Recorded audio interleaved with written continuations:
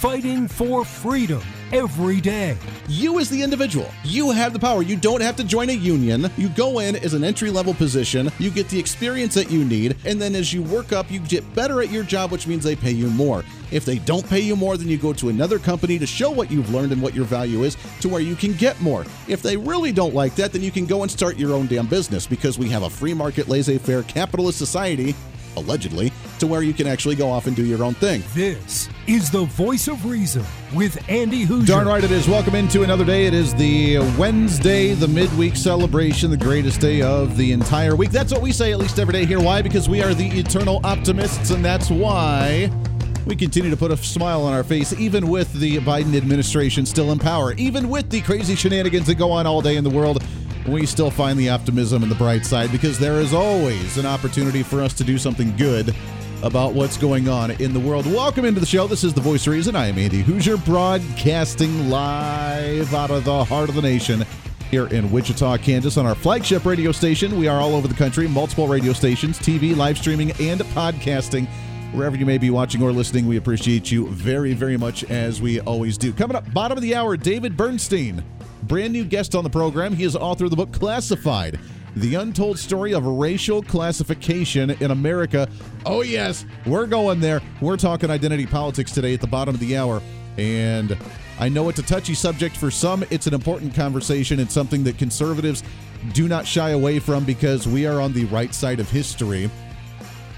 Factually and metaphorically speaking, I guess you could say, the right side of history, as we try to end identity politics and the division within society based on race, based on culture, based on religion, based on skin color, based on sexual orientation. We just don't care who you are and what you do with your life, as long as you are a good human being. That's all that we really give a crap about. So we'll talk about that coming up at the bottom of the hour. I got to say, I was on, as you know, we always talk about the different streaming services that we do for the program, which OPSLENS, OPSLENS.com. We are on their website, also on their app, which you can download for free and watch all of their programs, including this one. And you can watch on their social media feeds, which blast out on a lot of pages. I know it's on their Facebook, on their Getter, on their Twitch, on their Twitter page, I believe. And then we try to share it out to ours as well at Hoosier Reason on our social media. But we're also on thenextgenusa.com and their live stream page as well. But we're also, because I've been working with some of the programs here to do our video streaming to all the different outlets, that I've put our show back onto our own channels at Hoosier Reason on twitch.tv and on YouTube. So if you are there, you can watch those. The problem is, we got on YouTube and we were there for about 3 days. And again, I have gotten an email saying that they have removed our content for quote unquote misinformation and breaking community standards. Misinformation and breaking community standards. So already 3 days back onto our own social media page on YouTube, we have been banned. They're probably shutting down our page by now with how many times we've been banned. I can't go more than about a week without them at least freezing it and removing content. So I don't know what to do about YouTube. To hell with you guys. I have a complaint, though, and for those that are like, oh, the conservative alternative, Andy, go to Rumble. Go to Rumble, which we have a Rumble account. I do not do much with our Rumble account. I need to figure out how to go live on Rumble. I don't know how to do that, so I'm still looking into that one. But can I be blatantly honest? As much as I love Rumble for being the alternative to YouTube, Rumble is not very good. And here's why I say that. You cannot watch a video more than 15 to 20 seconds without an ad interrupting your program. Now, YouTube I thought was bad because I tried to listen to like an actual album of an artist or a band or something.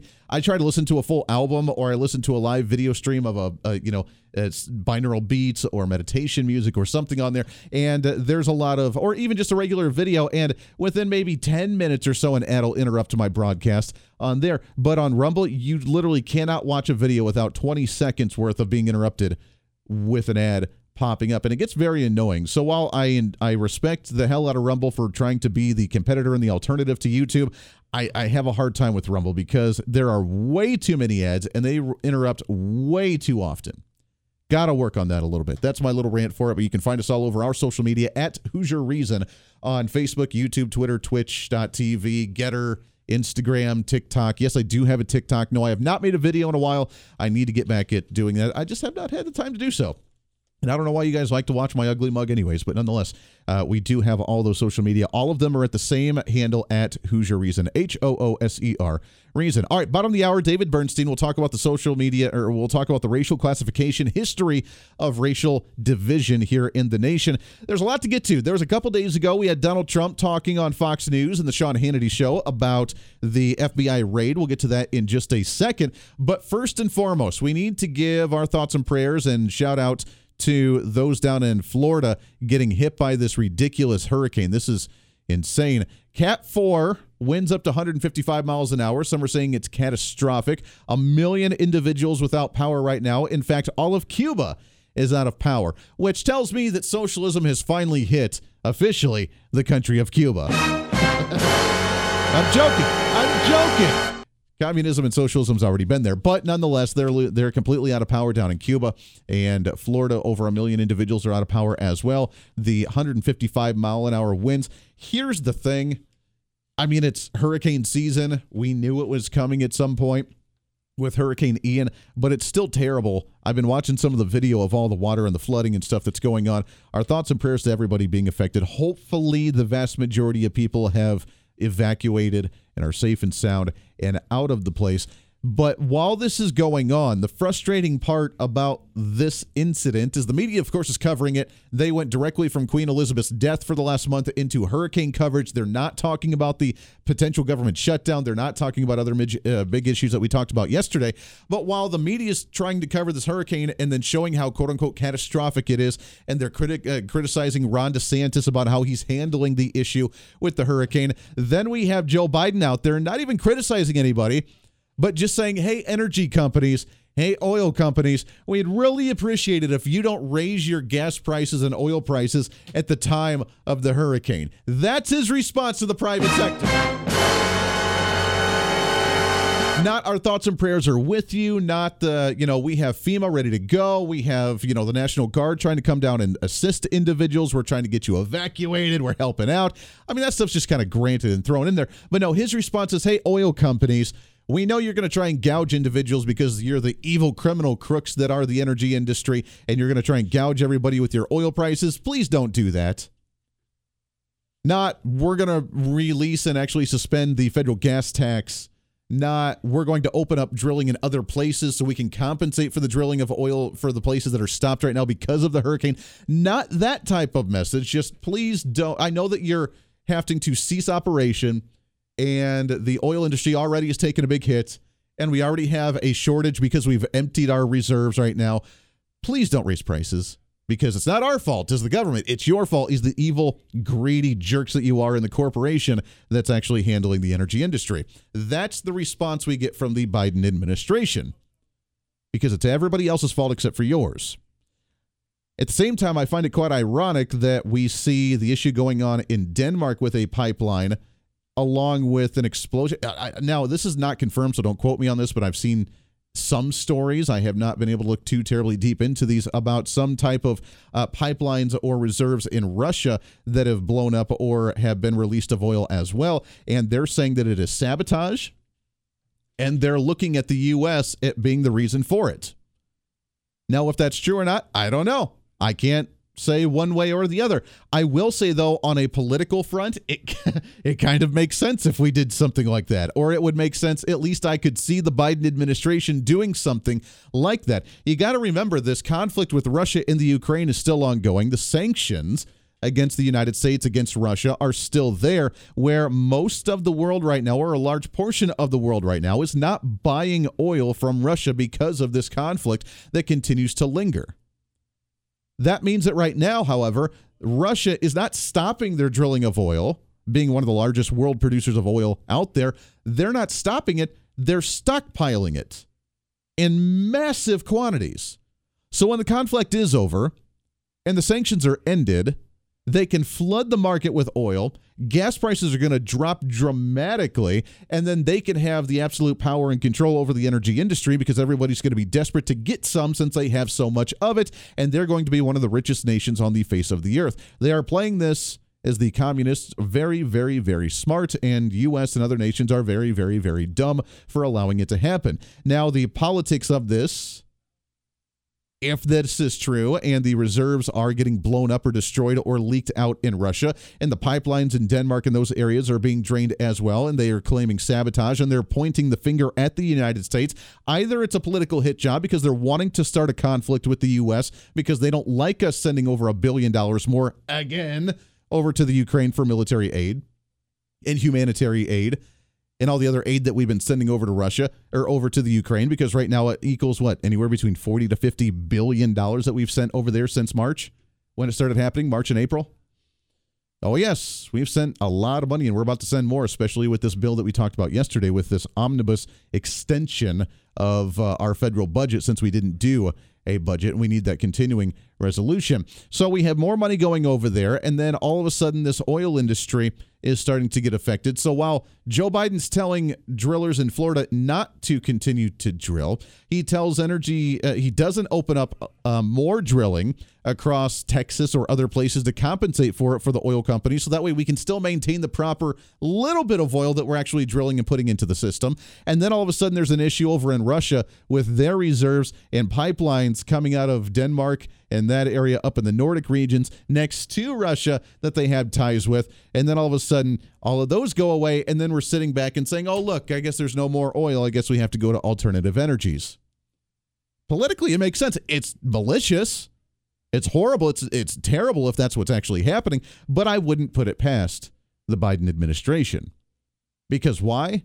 They don't want Russia to have a dominant market. And instead of us compensating by competing and drilling ourselves, we're just going to sabotage their reserves and poking the bear that could potentially lead to a major conflict with the U.S. and Russia. Or they're playing that political game because they want to create an international issue and a bigger conflict with the United States and with China getting involved in everything as well. And while the United States has been protecting its interest on both sides of the aisle, and by that I mean, yes, the both sides of the aisle, both Russia and the Ukraine. Some say, well, Russia, I love the conspiracies that were at the beginning of this conflict from some were like, well, Russia's doing the good thing. They're getting rid of the corrupt government in the Ukraine.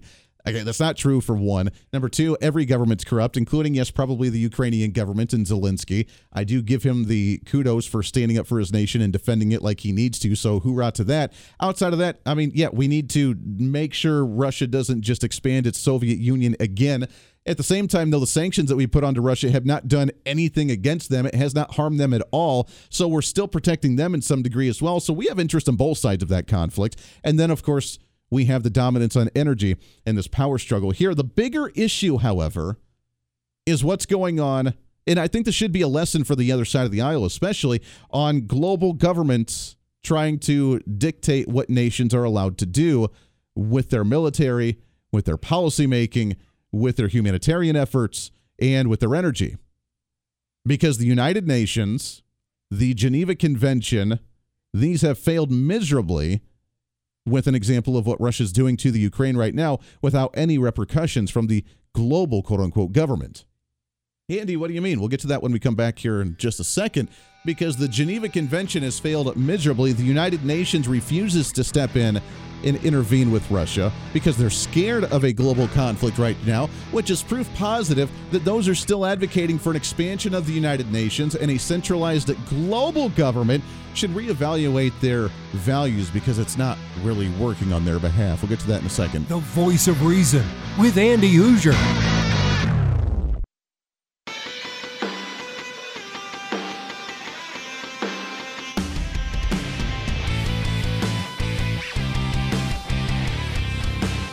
Bring some reason into your day.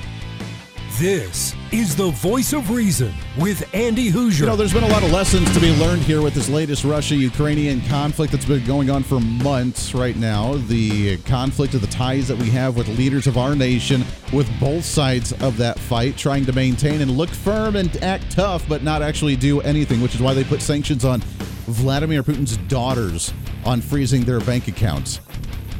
Getting rid of some of the financial apps of, I don't know, what do you have? PayPal, and Venmo and some of those other ones that you're not allowed to use apparently in Russia right now, trying to stop those closing some of the banks, but not to the official leaders of the nation, but to the people of the nation in the country of Russia, which only affects business there. So you're straining and strapping the people while the government continues to do what they've done. They were in preparation for what they were doing, and they knew what kind of sanctions were going to be placed on them worldwide, and they were prepared for that. And you think that you're doing something, and then Joe Biden's like, we're talking tough, and we're gonna stand up to those guys.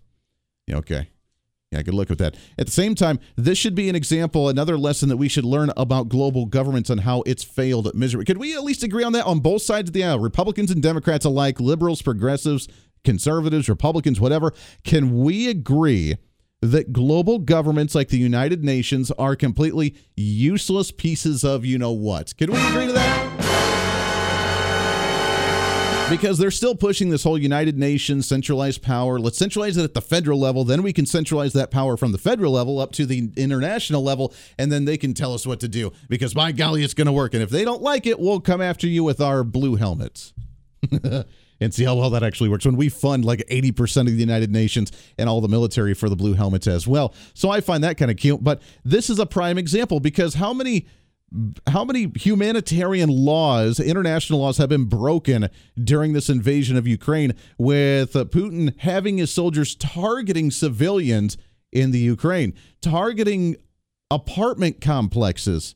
I get it. They're trying to take over cities. You take over the city by running out the officials and saying this is now our territory. You don't go after the people, even when the people are fighting against you, which they did not expect, by the way, which is why this has been so difficult for them. So they're targeting apartment complexes. This is not World War II, where you're just bombing random apartment buildings and businesses and just blowing up entire cities, thinking you're doing some type of justice in God's name, as Vladimir Putin said during his big rally just a few months ago. At the same time, those have been captured, the POWs. There was an interview with Greta over on Newsmax just a day or so ago, talking to a couple Ukrainian POWs, and this is what they had to say about how they were treated in a POW camp with Russian soldiers holding them captive.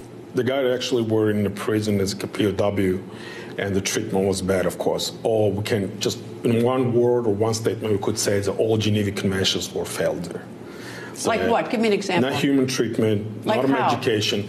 When he got wounded, they just gave him so-called antibiotics after a week.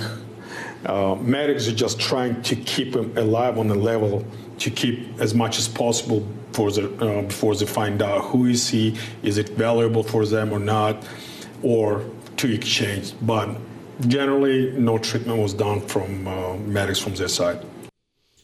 The treatment was done. An individual was wounded, shot multiple times, has an infection, bleeding out, and they didn't give him antibiotics, not even taking care. Now, if you're trying to win over a nation, to rule over them, theoretically at least, I don't know, because I've never been in a situation to be like, hey, I'm going to go take over this nation and make them part of ours. Theoretically, I would think that you would want to treat them with somewhat decency so they would at least enjoy or be okay with the transition of power. But to fight against an enemy and then not treat them properly, at the same time blowing up apartment buildings of civilians, at the same time just brutally assaulting individuals and then treating the POWs like crap like that, this is not Vietnam or Korea where we're just going to let people die in a jungle. That's not the way this is supposed to be. I get this is war, but they're not supposed to be a war. You created this and you're acting like the monster. Man, I'm telling you, where's the United Nations here? Where is the violation against Geneva? We don't need a 5-year-long investigation. We need him taken out and arrested and tried now, or else it's proof positive that world governments don't actually work or do anything. The Voice of Reason with Andy Hoosier.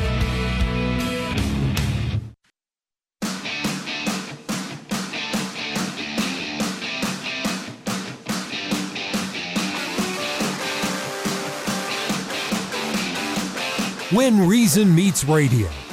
You're listening to The Voice of Reason with Andy Hoosier. Moving on through the day, moving on through the week already. It is a Wednesday midweek celebration, trying to cram that 10 pounds of reason into that 5-pound bag, trying to rebrand the millennial generation, one radio listener at a time. Thanks for hanging out with us. Multiple radio stations all over the country, TV, live streaming, and podcasting. However you watch, listen to the show. I've been just on the home front here, for those that don't know, here in the Wichita area where my flagship radio station is, I'm a campaign manager for a state representative here in the Wichita area. We've been out knocking doors for the last couple of weeks and talking to individuals and, dropping the door leaflets. And it is so awesome. First off, to get out and about now that the weather's getting cooler, it's kind of nice to actually go out and do that. But to talk to people, to hear what's on their mind politically, what's been bothering them, what's been frustrating them, and to be able to give some hope again that, hey, we have some great candidates out there on the local front where all the activism happens, where all the change actually happens. We have some great momentum, and to hear that is encouraging to me, because when you read the news day in and day out, it gets pretty exhausting, gets pretty devastating at times. And when you talk to people and they're frustrated, but they're not frustrated like I'm just angry and fed up, but I'm frustrated, let's go get some stuff done, then it's encouraging, and it's heartening, it's exciting. And it kind of refuels that tank. So it's awesome. My encouragement, as I always say on this show, is while we do this on a semi-national scale, trying to grow with more affiliates all the time, get involved locally. Be that catalyst of change, because Washington, D.C. is not going to do anything for you that's beneficial in any way, shape, or form. It is going to be you at the local level, that local catalyst, you getting involved, running for a city council or a school board membership or a state legislative seat or a county commission, however you're set up or whatever you want to run for, get involved. If nothing else, go knock on some doors and go have some fun as well and talk to people and chat with those that are like-minded as well. All right, I want to shift gears a little bit here. Talking about that, let's talk about some identity politics. What do you say? Because that one's always a triggering moment for those. What's trending today? So, as you know, the other side of the aisle, they love focusing on identity politics for sure. It's all about identity. It's got to be about the gender. It's got to be about your skin color. It's got to be about your race or religion. It's got to be about your culture. It's got to be about your sexual identification or your sexual preferences or whatever else they try to say. And for me, I get to that point where I don't care. I just don't care. I like to go back to the old Martin Luther King value of judge someone for the character that they have, not for the skin color. I also use that for everything else under the sun that they try to identify as. But unfortunately, that's not the way the world works. And we've used classification and identity politics for really since the beginning of this nation. And while we've gotten better, obviously, we still have work to do. And what do we look at and how we've evolved and how we've grown and changed over the years? Really happy to have this guy on the program with us here. He is the author of the new book, Classified, The Untold Story of Racial Classification in America. He holds a university professorship and chair at the Antonin Scalia Law School at George Mason University, where he's been teaching for a few years now. Excited to have on the program here with us, Mr. David Bernstein. David, how are you, my friend? I'm good, thanks. Yeah, I appreciate you coming on the show. Let's talk about the touchy subject of identity politics, because this triggers a lot of individuals, but it's a conversation that needs to get out with the true history of what's gone on with identity politics in this nation. Sure. So, we all check boxes all the time. We apply for a mortgage or for a job or for college or register our kids for school, and we've just gotten really used to it. We don't even really notice. But if you sit back and think about it, you may say to yourself, wait a second, what does it mean to say someone is Hispanic? Why are we putting someone who is a European from Spain and their descendants in the same box as someone who might be part Indian, part black, and part European and be very dark-skinned? Or why are we putting in the Asian box someone from Pakistan, someone from China, and someone from the Philippines, when they don't look alike, they don't have the same culture? And the Asian American category encompasses like 65% of the world's population. And the short answer is that these classifications are really pretty arbitrary. They don't make much sense, but the federal government invented them, or in some cases, sort of, put them into law when they were already sort of in the ether, in order for record keeping, in order to keep track of, well, how are the civil rights laws working? How are kids doing in education? But they said, we're just doing this for statistical purposes. We're not saying these are scientific or anthropological categories. But it turns out that the way things have evolved, they have become just the way a lot of people identify themselves or identify by others. They make you eligible or not for affirmative action. They were never intended to do that, but the government just sort of said, okay, we're going to put everyone who has a Spanish-speaking ancestor together in one category, and we've just kind of come to accept that. Yeah, we have come to accept it, and it's very strange. I guess the next question is, has affirmative action, have some of these civil rights laws worked in the nation based on these findings that we've studied over the years? Well, a lot of the programs, for example, we talk about affirmative action in higher education a lot, but that only applies to really a few people who are applying to the most selective colleges. The real action, which gets a lot less of attention, is in government contracting. Even though the Supreme Court has said this is often unconstitutional, the government has kept doing it anyway for the last 30 years, and there's billions and billions of dollars at stake. And that was really intended initially back in the 70s to benefit African Americans who had been really excluded from government contracting by a combination of discrimination, old boy networks, and so forth. And the oddity there is that even though it was meant for Black Americans primarily, they also threw in at the time Hispanics and Asians and Native Americans were at the time a small percentage of the population. But now there are twice as many of them as African Americans. There's a lot of fraud also with the Native American classification in particular. So and there's a lot of people who have like one Mexican grandparent, they could qualify. So long story short, a program that was really meant very specifically and narrowly to help African Americans temporarily enter the contracting business now primarily benefits people who recently immigrated and their children.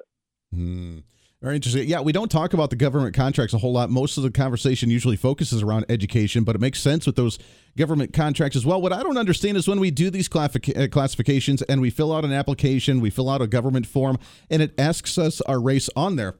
It asks us, are you Hispanic? Are you Native American? But it doesn't specify. And do they care about the type of Hispanic that you are, whether it's Mexican or Venezuelan or, whatever, or the white? It's just white. And there's a lot of, as you know, there's a lot of different quote unquote whites out there between German and Irish and French and everything else. Does that stuff matter to them, or is it just kind of a generalization that they try to go for here? I'm glad you said that because I was a little embarrassed, actually. I was writing the whole book, the classified book, and then towards the end I realized, I've talked about how ridiculous Asian and Hispanic all these classifications are, but I didn't mention white because I've gotten used to that as well. But you're right. There's so many different subgroups within the white classification. I quote somebody saying, it's a government-created pseudo-race. What is, includes everyone from Afghans who are in the white classification to Moroccans to Iceland to Turkey to Armenia to Italy to Norway. What do these people have in common, really, except that the government has decided that they're all part of one group? So the short answer is that they do sometimes on the census for record-keeping purposes ask you about what country you're coming from. But for the most part, when the government's collecting data, or when they're or more specifically when they're looking into affirmative action stuff, they don't really care where you're from. And it has led to some controversy because, for example, affirmative action in higher education was again meant to bring in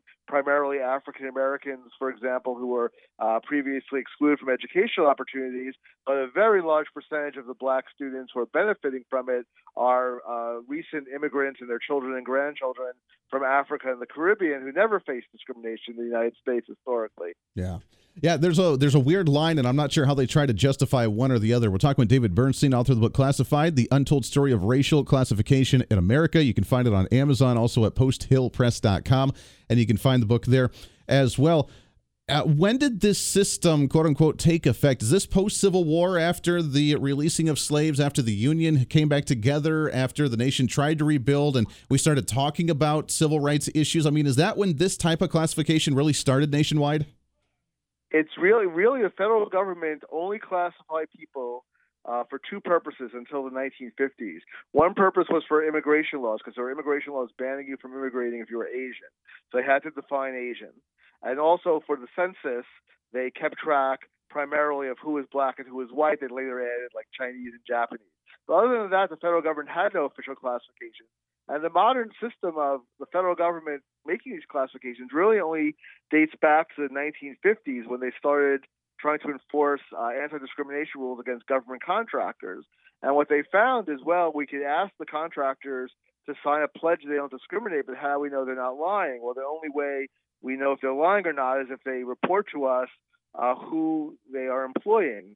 Make sure that they're not completely excluding certain groups. Well, how do they know who is of what group? Well, they don't know who's Polish or Irish or Jewish or Catholic because you can't tell by looking at them, but you can generally tell who's Black or who's Asian and to some extent who's Mexican. So we're just going to go with those visible minorities. We don't want to ask people what their background is, so we'll just let them look I mean, they thought it was offensive. In those days, it was considered offensive to ask someone what your background is when you're applying for a job. Yeah. They could have added all sorts of groups. There are a lot of groups that face discrimination historically, like Catholics, but if you're only going to look to figure out who's who, you can only really go with the visible minorities, and that's why those are the groups that we tabulate. Such an absurd, ridiculous, like you said, superficial level. We don't care about the details. We just want to look at your skin color. In about 30 seconds here, I got to ask, now moving forward, now that we have this LGBTQ and the transgenderism and all this other stuff with sexual preferences and sexual orientation, when we do applications, now we can say we prefer not to say with our gender. Can we do that now with our race as well and just say, I prefer not to tell you what my race is? It's sometimes a little tough. You always have to really fight with the authorities. But here's the rub. For a lot of government-mandated data collection, if you don't specify your race, someone else is supposed to guess what you are by looking at you or looking at your last name and plug it in anyway. So it's hard to get around it. Wow. They want to make sure they got that. It is classified. The untold story of racial classification in America. David, it's great to talk to you, my friend. I love the conversation. We got to do this again soon, my friend. All right, thank you very much. Hey, we appreciate that very much. There it is. Check out the book. Highly recommend you read that one as we go on with how identity politics is changing and evolving or devolving, I guess. Lots more coming up. Stay here. With Andy Hoosier.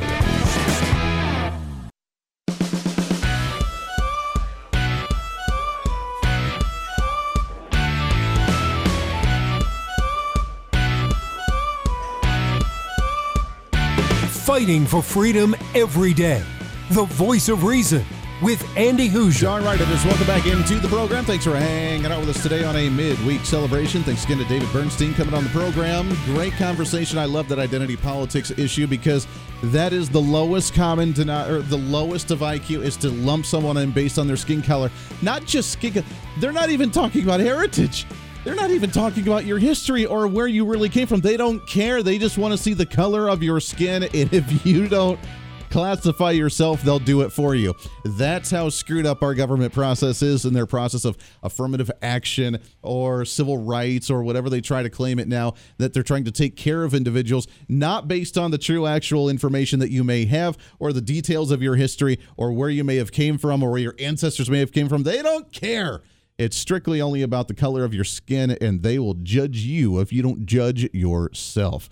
That is the system that elite progressives have created in this nation, and it's absolutely pathetic. But not only, they take it a step further, don't they?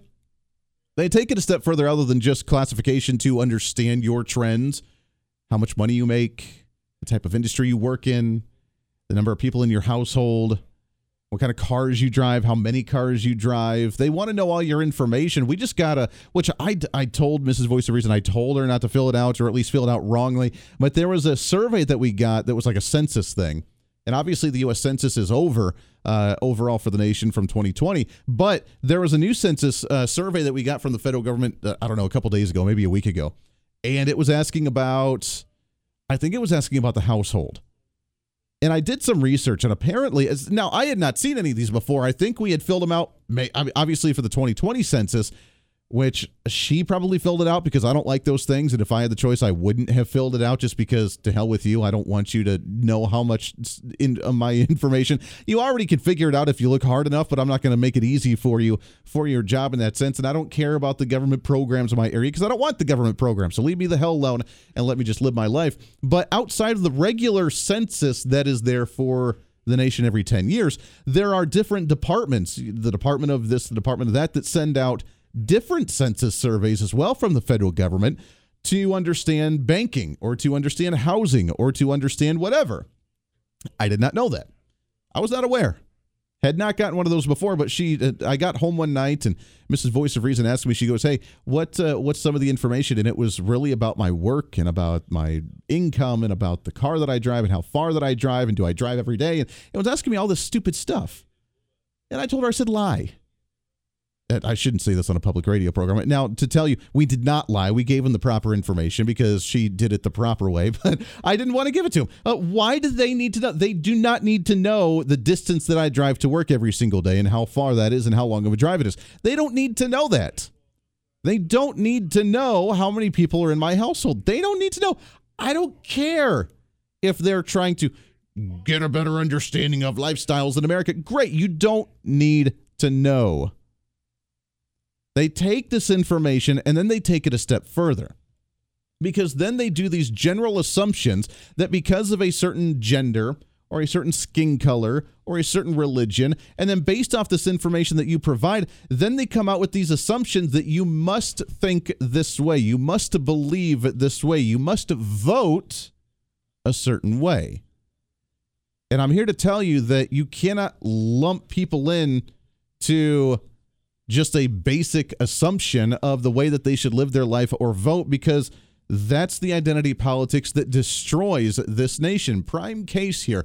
As Gavin Newsom, the hack governor from the state of California, is trying to push his way into a presidential race in 2024 as the Democrat nominee, he's done all his crazy left-wing progressive crap out of the state of California, but he loves his identity politics on minorities and women and all this other stuff and banning certain things like firearms. What he doesn't understand is right now, according to CNN running the story, there's a major increase in liberal minority females that are the first-time gun owners in America.